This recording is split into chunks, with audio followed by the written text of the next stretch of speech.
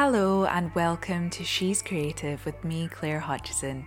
Each episode I chat to a different woman or non-binary person who works in the media or publishing industries, discovering how they turned creativity into a career. If you enjoy the podcast, I would love it if you could rate and review the show on Apple Podcasts. It really helps boost us in the charts. If you would like to support the podcast, you can buy me a coffee on ko-fi.com/shescreativepod. That's ko-fi.com/shescreativepod. My guest on this episode is journalist Diora Shadjanova. Diora is the first person editor at Galdem magazine and host of the podcast Broccoli Book Club. Her writing has been featured in the likes of Vice, Refinery29 and The Independent, and she was previously the national editor of The Tab. Thanks for coming on the podcast, Diora. No worries, I'm excited to be here. Just to start things off, where did you grow up and what did your parents do for a living? So I was born in Uzbekistan, and I was born in a city called Margilan, which is in the region of Fergana. And when I was maybe 3, we'd moved to Tashkent, which is the capital of Uzbekistan. And I lived there up until the age of 9. And then because of my mum's job, which I'll get onto in a second, because of my mum's job, we moved to Kyrgyzstan, which is a neighbouring country, for a year. And then finally, I ended up moving to London at the age of 10. So my mum, she started working in this bank called EBRD, which is the European Bank of Reconstruction and Development, as a secretary. And then she kind of like moved her way up to becoming a banker. And my dad, my parents separated when I was 3. I was never really sure of what he did. We're not that close anymore, unfortunately, but we haven't been really keeping in touch. But yeah, that's kind of, I guess, my parents' story. But my mum remarried when she divorced my dad, and my stepfather, he's also a banker. Yeah, I just suddenly forgot what he did. Yeah, and he also used to teach maths at university level, so he's very, very smart. But yeah, that's kind of my little story. Cool. And when did you know that you wanted to do journalism? Honestly, I didn't at all know that I wanted to do journalism, and it only crossed my mind when I started doing student journalism at uni. And it was only because I had seen an advert to write for this site called The Tab, and they were like, we don't need any experience. So I was like, wait, I'm someone with no experience. This could be fun. And literally just got in touch, and I started writing the most basic kind of articles about campus life and uni life at the uni I went to. And that was it, really. And then from then, I got a bit more confident. And after doing a few features, like funny features, I started doing some more like news. I wouldn't even call it news reporting. It was more like news rewriting of like local news. And then, yeah, like steadily my confidence grew. And then suddenly in the last year of uni, I was studying history of art. I thought, I don't really want to go into history of art because it didn't feel the right kind of vibe for me. I found it too pretentious. I found the whole art world just very out of reach for me. So I thought maybe I should think about journalism. Like, this seems to be going well, and this is a hobby that I really like. So I actually ended up spending so much of my time when I was at uni doing student journalism that I nearly flunked my degree. But yeah, I think I'm glad that I made that choice, because clearly it's led me to do something I really enjoy. But yeah, that's kind of when I first started thinking about journalism. And then I'd applied for a master's at City to do digital journalism, and I was set to go. I got accepted, and last minute I got a job offer instead. Well, as well. And so I kind of had to choose between the two. And I made the choice not to do a master's in journalism because I thought, you know what, I can maybe learn on the job, and whatever I don't end up learning on the job, I can always go back and do a master's. But you can't, you know, the job opportunity might not come up again, sort of thing. So that's when I actually went into journalism. But yeah, it was a very, very unexpected thing. Like, I know some people grow up and they know they want to be a writer, or, you know, maybe they've had like influence from their parents or family, or, you know, some people just love books and some people love writing, and that was never me. That it just wasn't. I found it hard reading books. I found them, like, a lot of the time really inaccessible. And I remember I used to have this like 30-page rule. So if I couldn't get past page 30 of any book, I just leave it, because there's no point if I don't understand it. And so many times I just didn't understand the books I was reading, especially because when I moved to the UK at the age of 10, I couldn't speak a word of English. And so I was trying to learn the language. But, you know, it was just really hard. It was really hard. And like, I actually learned English basically through watching TV with subtitles. But I think the love for reading and writing came later on, because I actually felt more comfortable with the English language later on in life. And also because I think I just wasn't emotionally mature enough to understand, you know, writing. And when you read things at the age of 18, it's a very, very different experience when you read them again at the age of 25 and as you get older. So I feel like with this career, what excites me is that I hope that as I get older and as I get more experience, I'll just enjoy it even more. Yeah, it sounds like you making that decision to take the job rather than to go and do the master's was definitely the right one. And, you know, a lot of people might have went the other way. How have you found your career so far not having that traditional journalism degree? It's not been a problem at all. I think when I was working at the Tab, and that's my first job out of, you know, uni, and my first job within journalism, there were some cases when I'd been writing a story or maybe reporting on like an investigative story, and then that's when I'd feel kind of like I was slightly out of my depth. So when it came to processes, so, you know, calling up police and figuring out like how to get things from like courts, I didn't understand any of that. But the thing is, I'd never really wanted to do that kind of reporting anyway, so it wasn't too much of an issue. And when those things came up, I just asked people who did have the knowledge. But also, like, I think the reason I chose to work instead of learning was because I knew that the journalism degree would be quite practical anyway.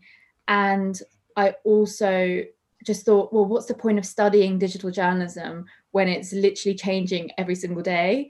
And I could just, again, like, learn that on the job. So yeah, I haven't really found like that it's held me back.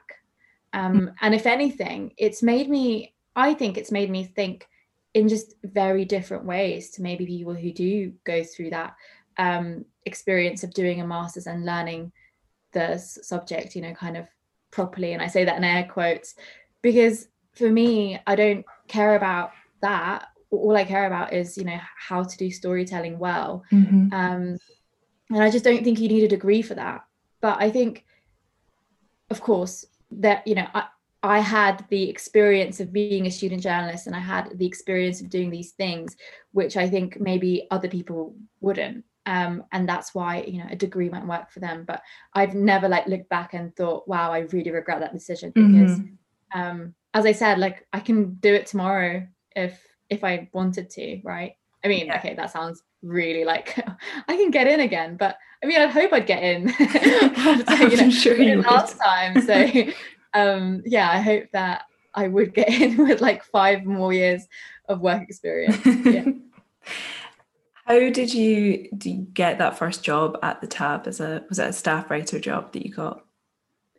It was actually an assistant editor role, which Mm-hmm. essentially meant that I'd come in and help like other university teams Okay. and help them kind of structure their own thing and like help them with pieces and things like that. So I actually came in as an assistant editor, but in that summer that I joined, I'd started writing a lot about Love Island and lots about like reality TV. And I Mm-hmm. think they very quickly noticed that I just I could write copy really quickly.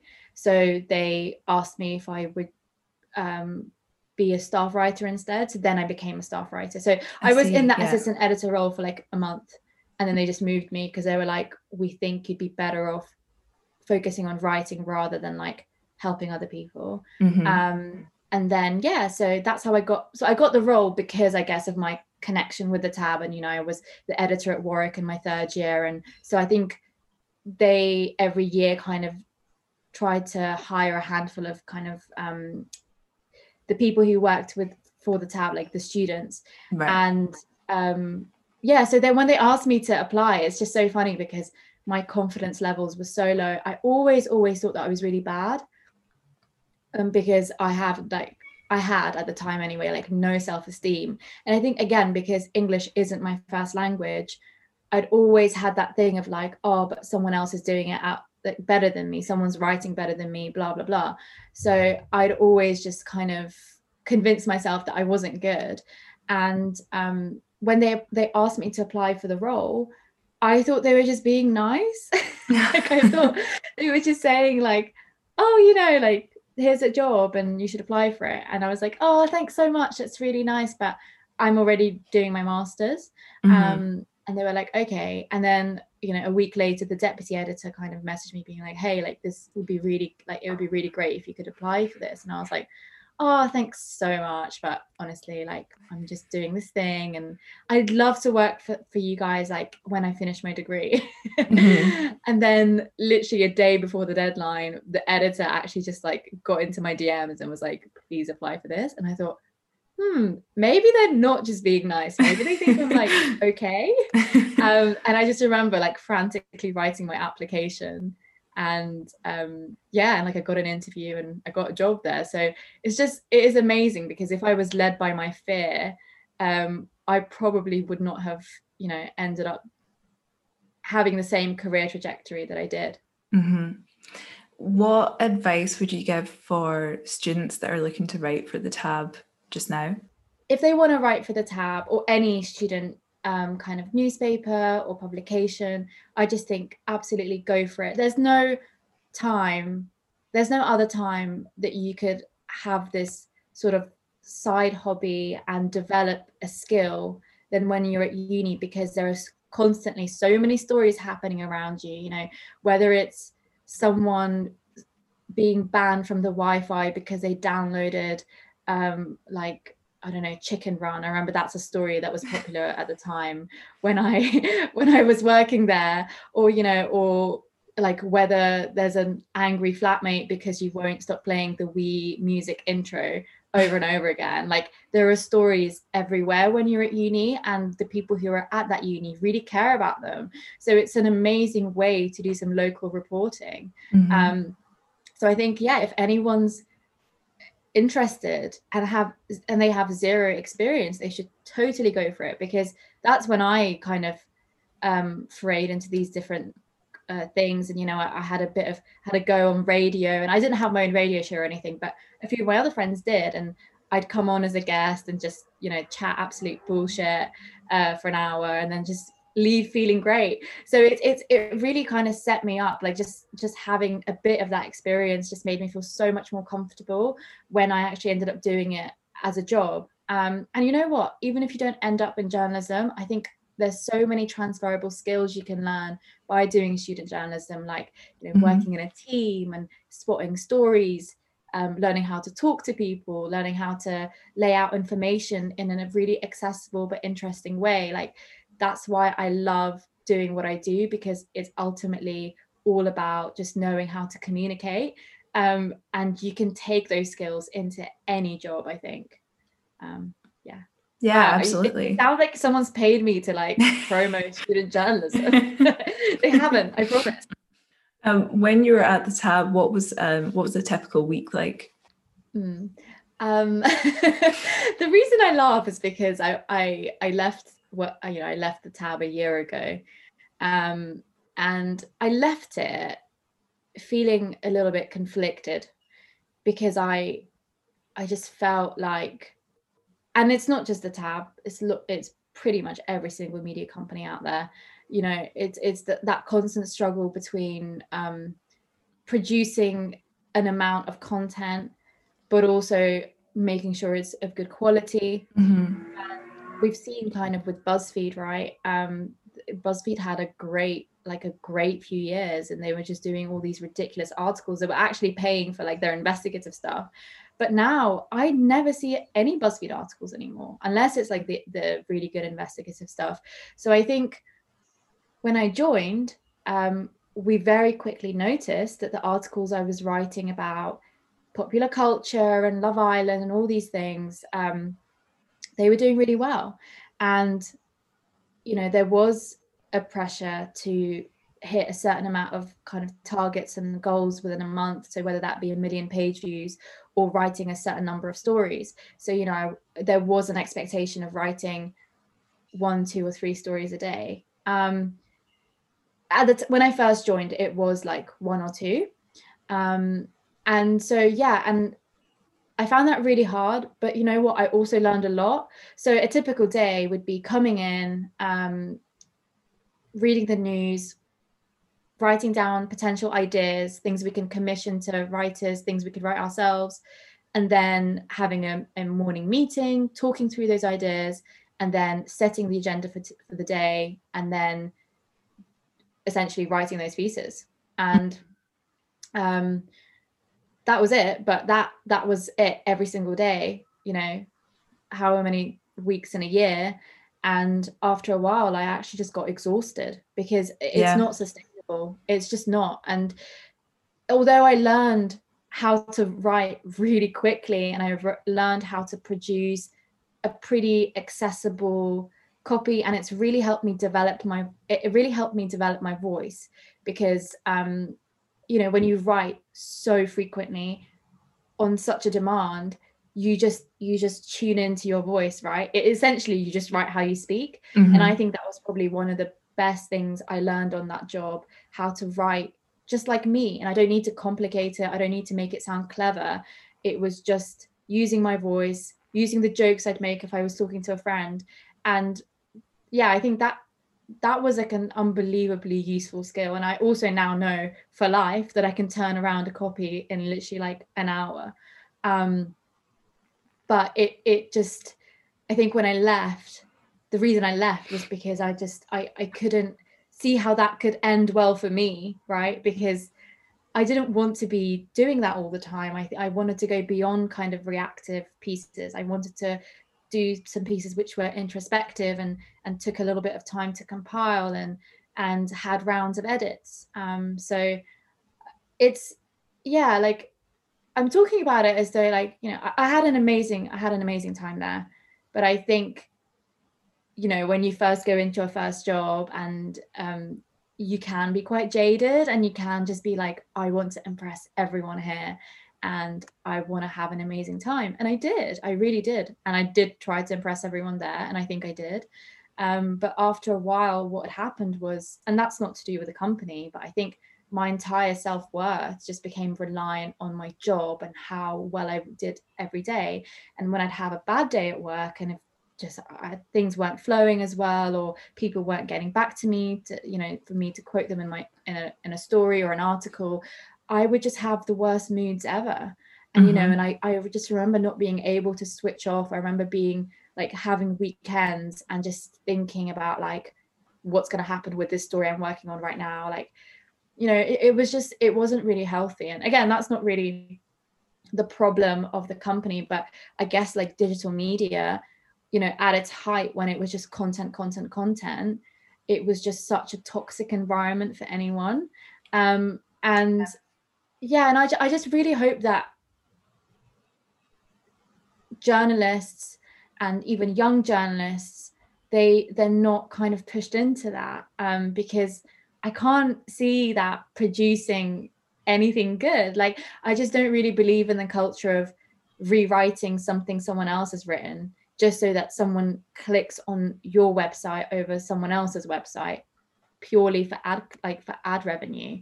And I don't think that's going to lead us anywhere good. It's just essentially copying each other, but like, just changing a few words.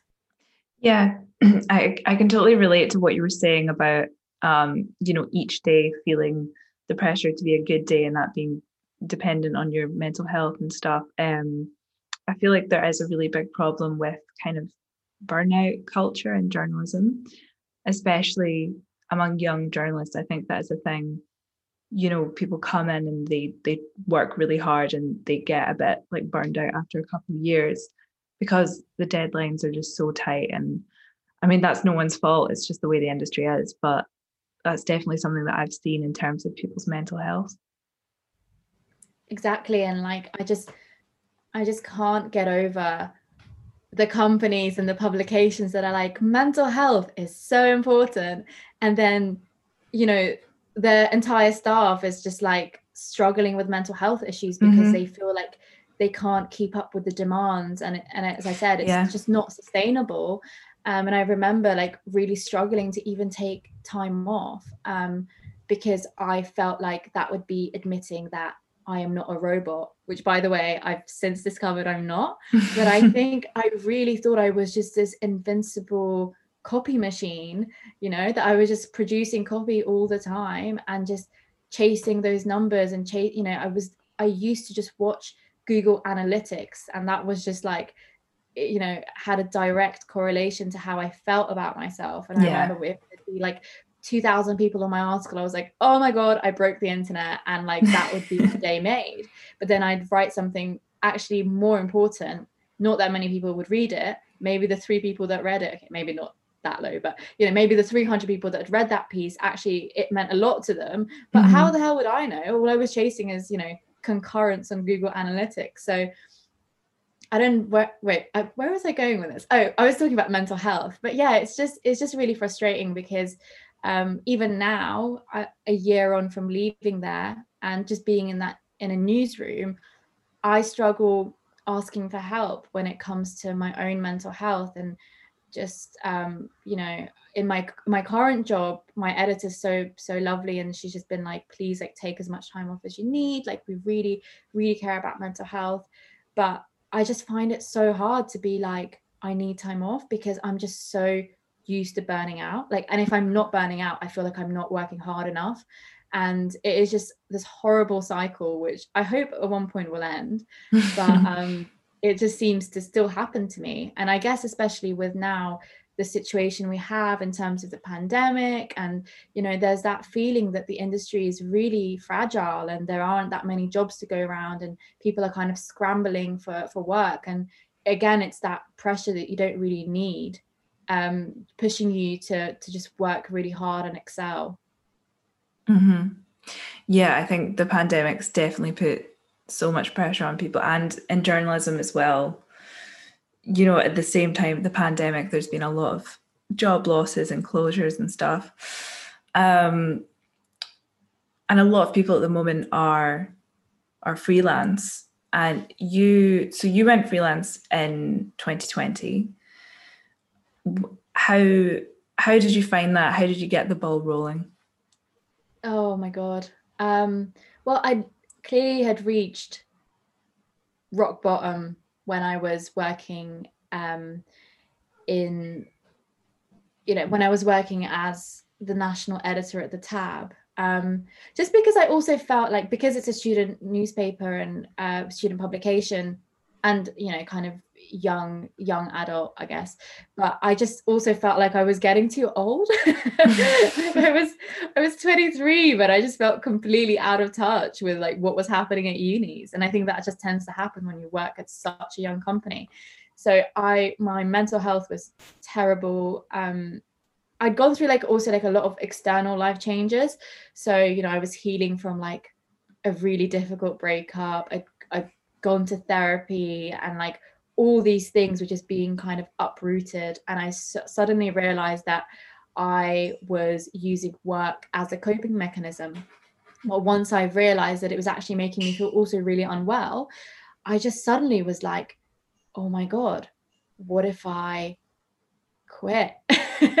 What if I didn't have a job anymore? Like, and it just, the idea of having free time was just like amazing. I honestly, like, I just remember thinking, wow, what would life look like without me having to do this every day? And again, I'd clearly just gotten very depressed, and when I'm in a good place, I love doing what I do, but I just absolutely hated it by that point. And I think that was more of a reflection on how I was feeling and how I was feeling about my life and what I was doing, and you know, all these things. And actually, funnily enough, I went on a walk at lunchtime to Victoria Park in East London, and I bumped into this woman who we're really good friends now, but she basically was reading a book on a bench, and these dogs just came out of nowhere because there was a dog walker, and she's kind of known as like the evil dog walker of Victoria Park. Like, she's known for just like leaving the dogs just to go astray, and then she's just like never knows where they are, and she's very rude. Anyway, so I see this, you know, kind of woman reading her book, and then like all these dogs coming towards her, and she gets really scared. And then she says to the dog walker, hey, like, you shouldn't do that. There are people who are scared of dogs, and there's also children in the park, like, you know. And then they had a scrap. And I was just like watching all of this, like, you know, just feeling really depressed in the park. And I was like, oh, I hope, is that woman okay? Like, should I go up to her? And I remember just thinking, no, that's weird. Like, just go back to work. And then I just came up to her and I was like, hey, like, are you okay? I just saw that, and I just wanted to make sure you were feeling all right. And we ended up having the loveliest conversation. And she just told me like her life story. And she told me that when she was young, she just kind of said, fuck it to everything. She was healing from a breakup, and then she decided to hitchhike to St. Petersburg, like, wow, yeah. And I was like, whoa, that's so cool. And she was like, yep, I left everything behind, and I went to St. Petersburg, and I made the best of friends, and I also met like the love of my life on this trip. And just like, I was like, that's so brave. And I just remember thinking, I need to be brave. I need to quit. Like, I just need to quit my job. I know it's stable income. I love having, you know, that disposable income to like enjoy my life. And again, this was pre-pandemic, so I actually had a life back then. And then I just thought, no, I need to quit. I need to quit. And I remember I handed in my notice, and 5 minutes after, I kid you not, 5 minutes after, there was an email from this production company called Broccoli Content, and the email said, hey, we've just wondering, would you potentially be interested in hosting a podcast we want to do? And this person was like, I followed you on Twitter for a while and just think you're quite funny. And I thought, is this a scam? Like, why are they contacting me? I didn't have any audio experience. Like, I write copy like for a living, but I don't know about talking.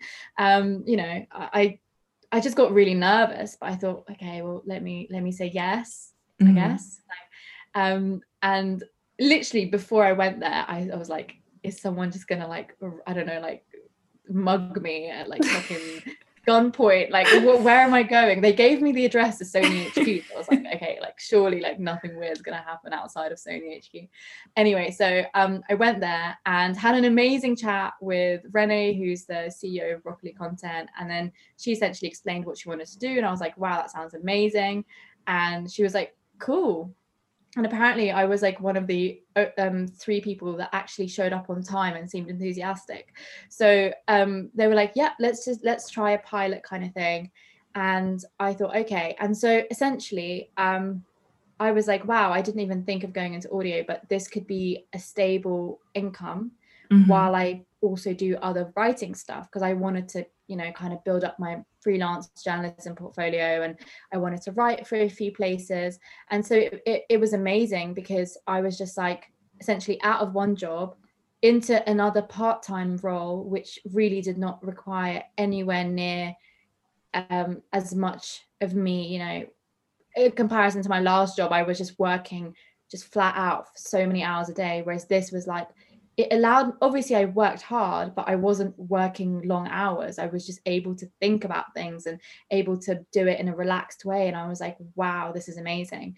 So pre-pandemic, that was kind of how it was going. So I was doing a podcast a week, and then I was doing a few days where I would write, pitch, and I really didn't have any, again, like I felt really not confident. I was really scared. I didn't know how to pitch to people. I'd never written a pitch before in my life. And I knew a few people kind of from my days at the Tab who'd gone on to like other places. So I thought, I could ask them how to pitch to their publications, but there really weren't that many people. So I did feel like I was starting from scratch. So yeah, I think for me, the most difficult part was like selling my idea, or just really honing in on the idea and like finding the story and the many ideas that I had. Because like once I'd agreed on something with an editor, then they'd see that I actually was able to produce like quite a good copy. So I think once I'd established those relationships, it became way easier. But yeah, sorry, that was like a really long-winded explanation into a very simple question, which was about, tell me about your kind of freelancing. No, that's perfect. Yeah. Yeah, you've written for so many different places as well. So you've obviously had, a high success rate with your pitches. What kind of advice would you give to people when they're looking to start pitching?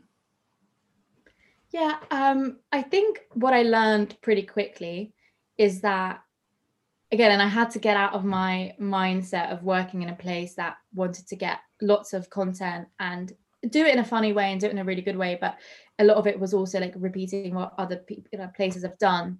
So I had to get my head out of that kind of mindset, because I was just pitching really reactively, and I was like, this person said this and this is racism, or like this person said this and then I think this about this. And obviously everyone will pitch things like that, and I'm not saying you shouldn't, because sometimes you do really have a good argument, but I think I understood that actually for me to find it sustainable, it had to be less about being reactive, but more about seeing the wider story, seeing the wider angle, seeing the angle that many others haven't seen. So, if I want to write about a specific topic, let me just do a quick Google search. Has anyone written about it before? Oh, okay, they have. Well, how can I update it, or how can I add my own angle to it, or how can I make it more relevant to now? So I started thinking like an editor, and I thought, okay, well, if I was an editor, what kind of story would I commission?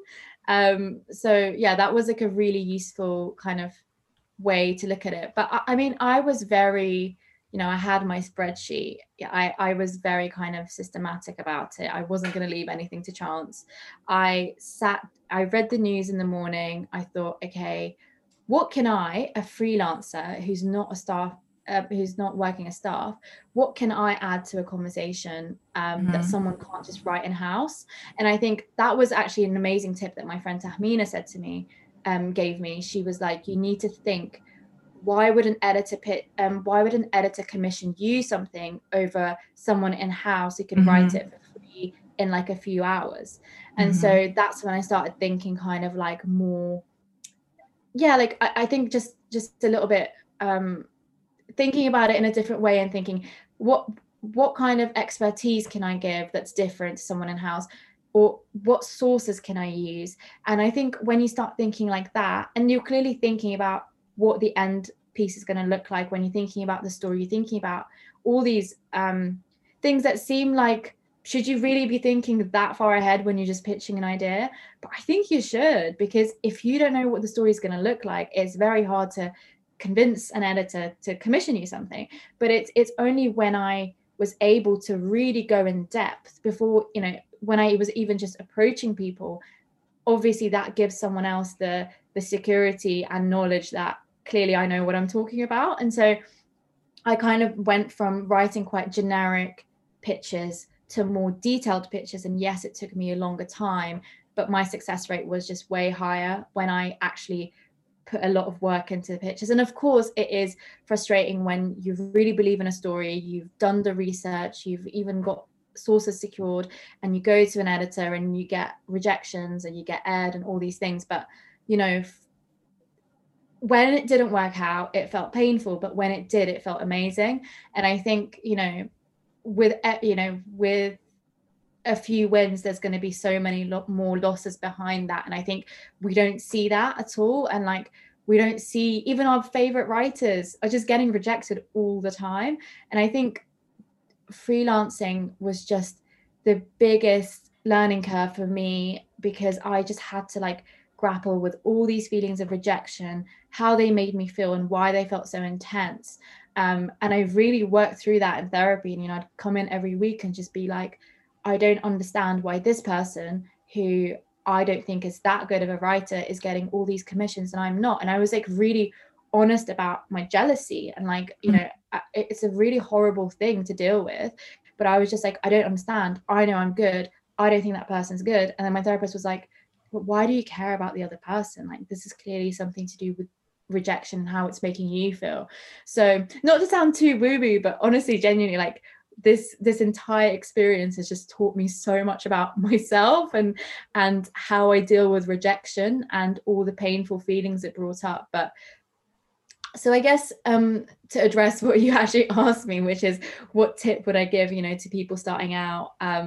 Just, you've got to learn how to deal with rejection, because once you master that, you genuinely can do anything. And I think also, just be practical with your approach. Like, as I said earlier, I had spreadsheets, and if one place said no, I'd be like, cool, where else can I pitch it? So I'd write an idea, and then I'd write potential places to pitch, and then I'd essentially just be crossing them off until one place said yes. And you'll be amazed how, if the Guardian doesn't want something, another publication like Vice might.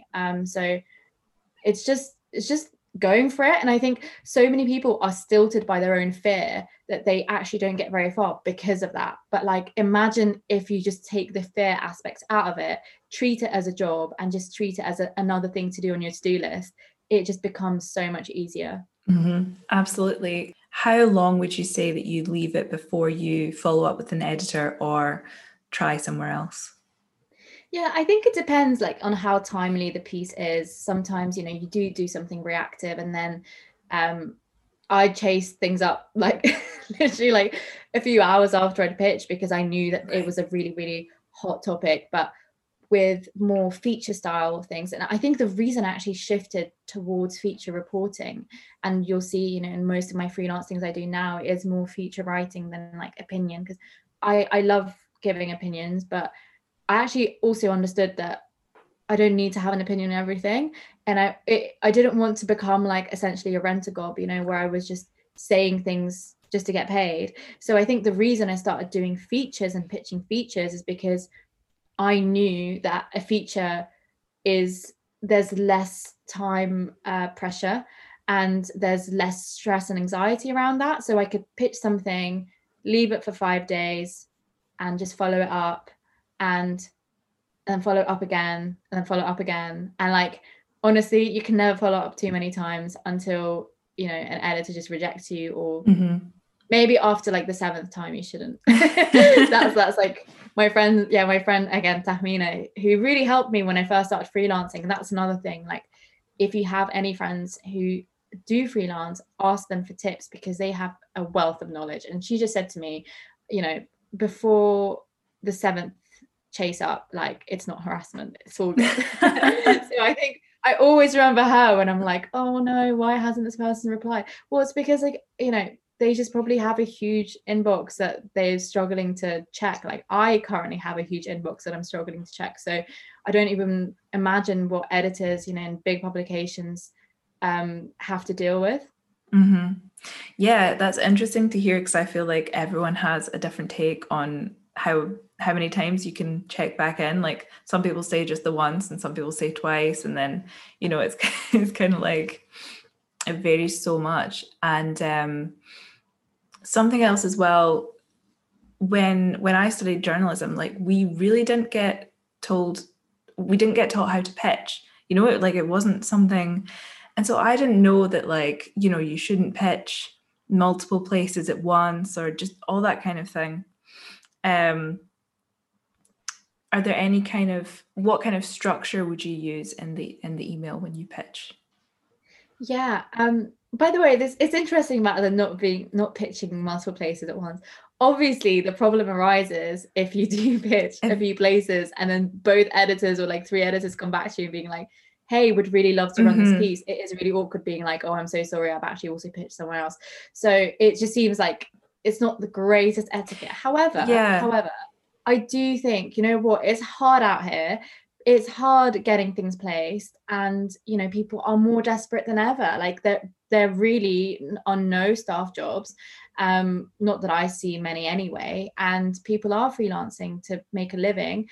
And fundamentally, like if you have a hot story that day, you might want to pitch 4 or 5 editors and just say, hey, just to let you know, I've also sent this pitch to a few other places because I know it's you know, time sensitive, and I've had people send me emails like that, and that I never take that personally as an editor. So like I just think if you can be transparent about that, that's good. I think, you know, most people understand that this is just the way you make a living. So and it's also happened to me the other way around, when an editor contacted me about writing something. I'd seen it maybe an hour later, the email, and then I'd said, hey, like I'd love to do this, and they were like, oh, I'm so sorry, I actually just commissioned it to another writer. So if they can do that, you can do that too. Yeah, that's interesting to hear, because I had asked a freelance journalist before like what they thought, and they were like, oh no, you know, if I was an editor I wouldn't think that was good form or whatever. But I guess it is kind of like the Wild West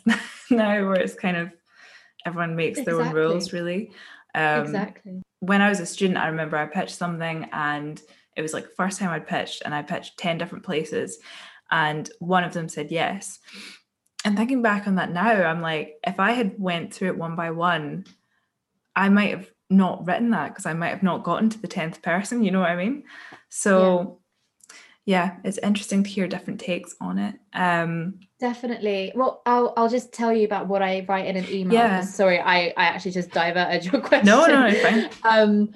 But so when I write emails, increasingly, so just to also explain, because I freelance on top of my regular job now, which I work at Galdem as an first person editor there. So I deal mostly with like personal essays and also sometimes opinion pieces. And so I actually was not planning to go back to a full-time role, like a staff role, because I just thought I really was enjoying freelance, and I thought there is no job that's going to make me this lifestyle. But actually the perfect job did come along, and I was like, okay, bye. But I think you know, throughout my journey, I actually ended up pitching. I spend less time on pitches because I get more commissions now, which is unbelievable. I did not think people would just email me and be like, hey, we think you'd be good to write this. Like, how amazing. I'm really proud of myself to honestly getting that far within a year, which is, like that. Like, I didn't think that would happen when I first started freelancing. But I spend way less time pitching now, only because I have, you know, a full-time role, and I can also just go to my own editor and say, hey, I really want to write about this. And so it's kind of taken off that pressure a bit. So I've actually become a little bit I'm losing, you know, that practice a little bit, because I'm just not doing it as often. However, when I do pitch, I just make sure it's really detailed, it's thorough, it's concise. I'm not, you know, I'm not being boring, because I think also when you, as an editor, when you're reading a pitch and if it's boring, you're like, well, I don't know if this person can write in a fun way.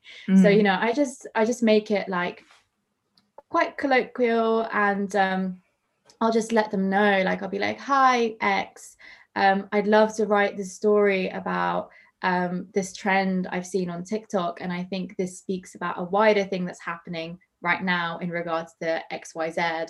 Would this be an interest to your publication? And then I'll give like the context, a little bit more of what I want to write, who I'll speak to, the experts that I might, you know, speak to as well, and how I'd structure it. I'd say, you know, I'd start off with this, but then I'd love to like delve into this, and I'd probably conclude with this. Let me know what you think. Would be great to hear from you. And that's literally it. Like, I think it's pretty simple. But I because I'm an editor, right? sometimes I do get pitches that are very simplistic, and then I have to ask more questions. So if I can save the editor that job of like asking me more questions about the pitch, then, you know, I'll do that. And I think that's just been that's worked pretty well. But I think honestly, like, we all speak about, oh, what's your pitching template and how should you do this, blah blah blah. I think if your idea is good and if you have something there, an editor will spot that from a mile away.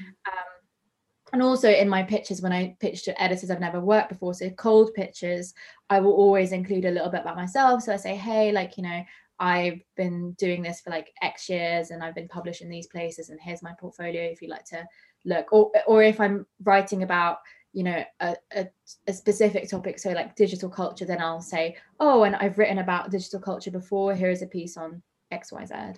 So yeah, I actually made a template for myself, which I shared because I have like a little newsletter for freelance journalists. And I wrote that template, which I use myself. And I literally send it to anyone who ever asks me about pitching.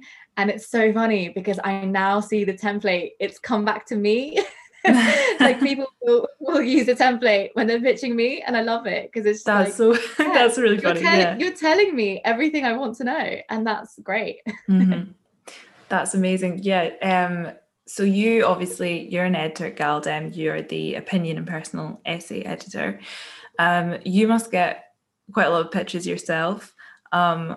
What do you look for when someone's pitching you? Yeah, I do get a lot of pitches, and it's also really hard because we're a small company, and oh my God, I wish I could commission every single person who pitches me, but I have a budget, so I can't. And also because I can't work on so many pieces at the same time. But the ones that really stand out to me are just the ones you can tell the person has thought about it. You can tell the person knows what they're writing about or they want to write about. And also ones that have color and voice and make me smile. So I just put out a call on Twitter saying, hey, I'd really love to hear your voices.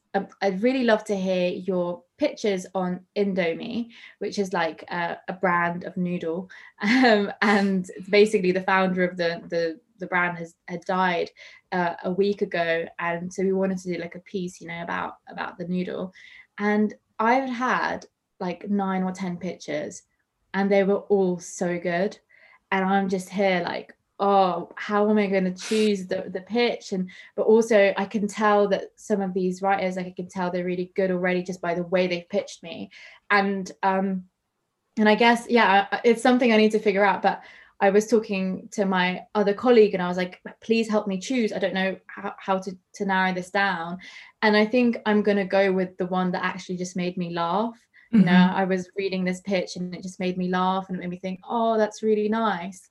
So, you know, if it's evoked an emotion out of me, then yeah, maybe give that person a go. And also all the other people, I will just let them know and say, hey, like, I'm so sorry. This was a really tough call. Had amazing pictures about this, but I really would love it if you'd write for us. And, you know, do you have any other ideas? So there's always ways around that. But I hate rejecting people, especially when the quality and the standard is so high. But yeah, I think just as an editor, you're looking out for signs that the person knows what they're talking about, they're passionate about it, and, you know, they kind of are convincing me that they're the person to speak on this particular issue. Yeah, absolutely. How many pitches would you say you get each week? Oh my God. So we have a pitch box. So that's where we ask most people to come and direct their pitches to, because emails is just too hard. I mean, I remember when on my first week of starting there, I had like 225 emails to get through, like after a few days of me being like, I'm looking for pictures. Yeah. So that was really hard, and took me ages to get through that. I think on average now I probably get like 10 or 20 a week through the inbox, through the pitch box, but also my own inbox. And yeah, it's pretty tricky, like narrowing them down. And I also can't reply to everyone. I literally wish I had those hours to get back to people, explain exactly why I rejected their idea or their pitch. But yeah, it's just so weird. I do sometimes feel a bit uncomfortable about like the dynamics of that, because, you know, essentially you're the gatekeeper of who gets to write something. And yeah, so I constantly have to just like just make sure that, like, yes, of course I'm going to be pitching picking the pitches that are most interesting to me, or I think the writer is good and things like that. But you also want to give, you know, a chance to people who haven't written that much before. And that's definitely something Galdem strives to do, that, you know, we want to publish people who haven't been published, and we want to help them get their confidence. And so it's always tricky finding that balance, because, you know, sometimes you do just have to spike a piece because it's not going anywhere. So I like to also take on that slight pastoral role as well, you know, when I'm editing, because I know how much it hurts to like open a Google Doc and see 50 edit notes and think, oh my God, I am literally the worst writer in the world. Why have I even done this to myself? But, you know, sometimes you have to get on the phone to a writer and be like, this is actually really good. I'm just a really meticulous editor. So please don't get scared. And I also want you to see the changes, because I don't want you to think that the copy isn't yours at the end of it. Because that's happened to me before, when I've, you know, written something and then it gets published and it's like, I didn't write this. So, you know, and it can really dent your confidence. So I kind of want to take the writers on that journey with me and just have them oversee what I'm doing, because I don't want to change anything without their consent. Yeah, absolutely. And just to kind of finish things off, can you just give like any general advice you can think of for those wanting to start a career in journalism? I say this all the time, and I'll say it again. People don't read enough. Like it, and it's really obvious when people do read and when people don't read. And I don't mean it in a way that's like, oh, you need to know, you know, so and so, and you need to be able to like drop references in your writing, and you need to like make it obscure. That's not at all what I mean. I just think people who read regularly will have a better understanding of how something is structured. You know, they'll have just a wider range of vocabulary. And when I started, I wasn't reading much. Like when I started, you know, writing, and when I did student journalism, I wasn't reading anything. I wasn't reading like books or my kind of uni reading, you know, reading I was meant to do at uni. So having actually developed kind of a passion for reading, I just feel like it's completely changed the way I not just write, but like critically analyze things, and reading makes me just want to take a step back and look at something through lots of different lenses and think about different factors.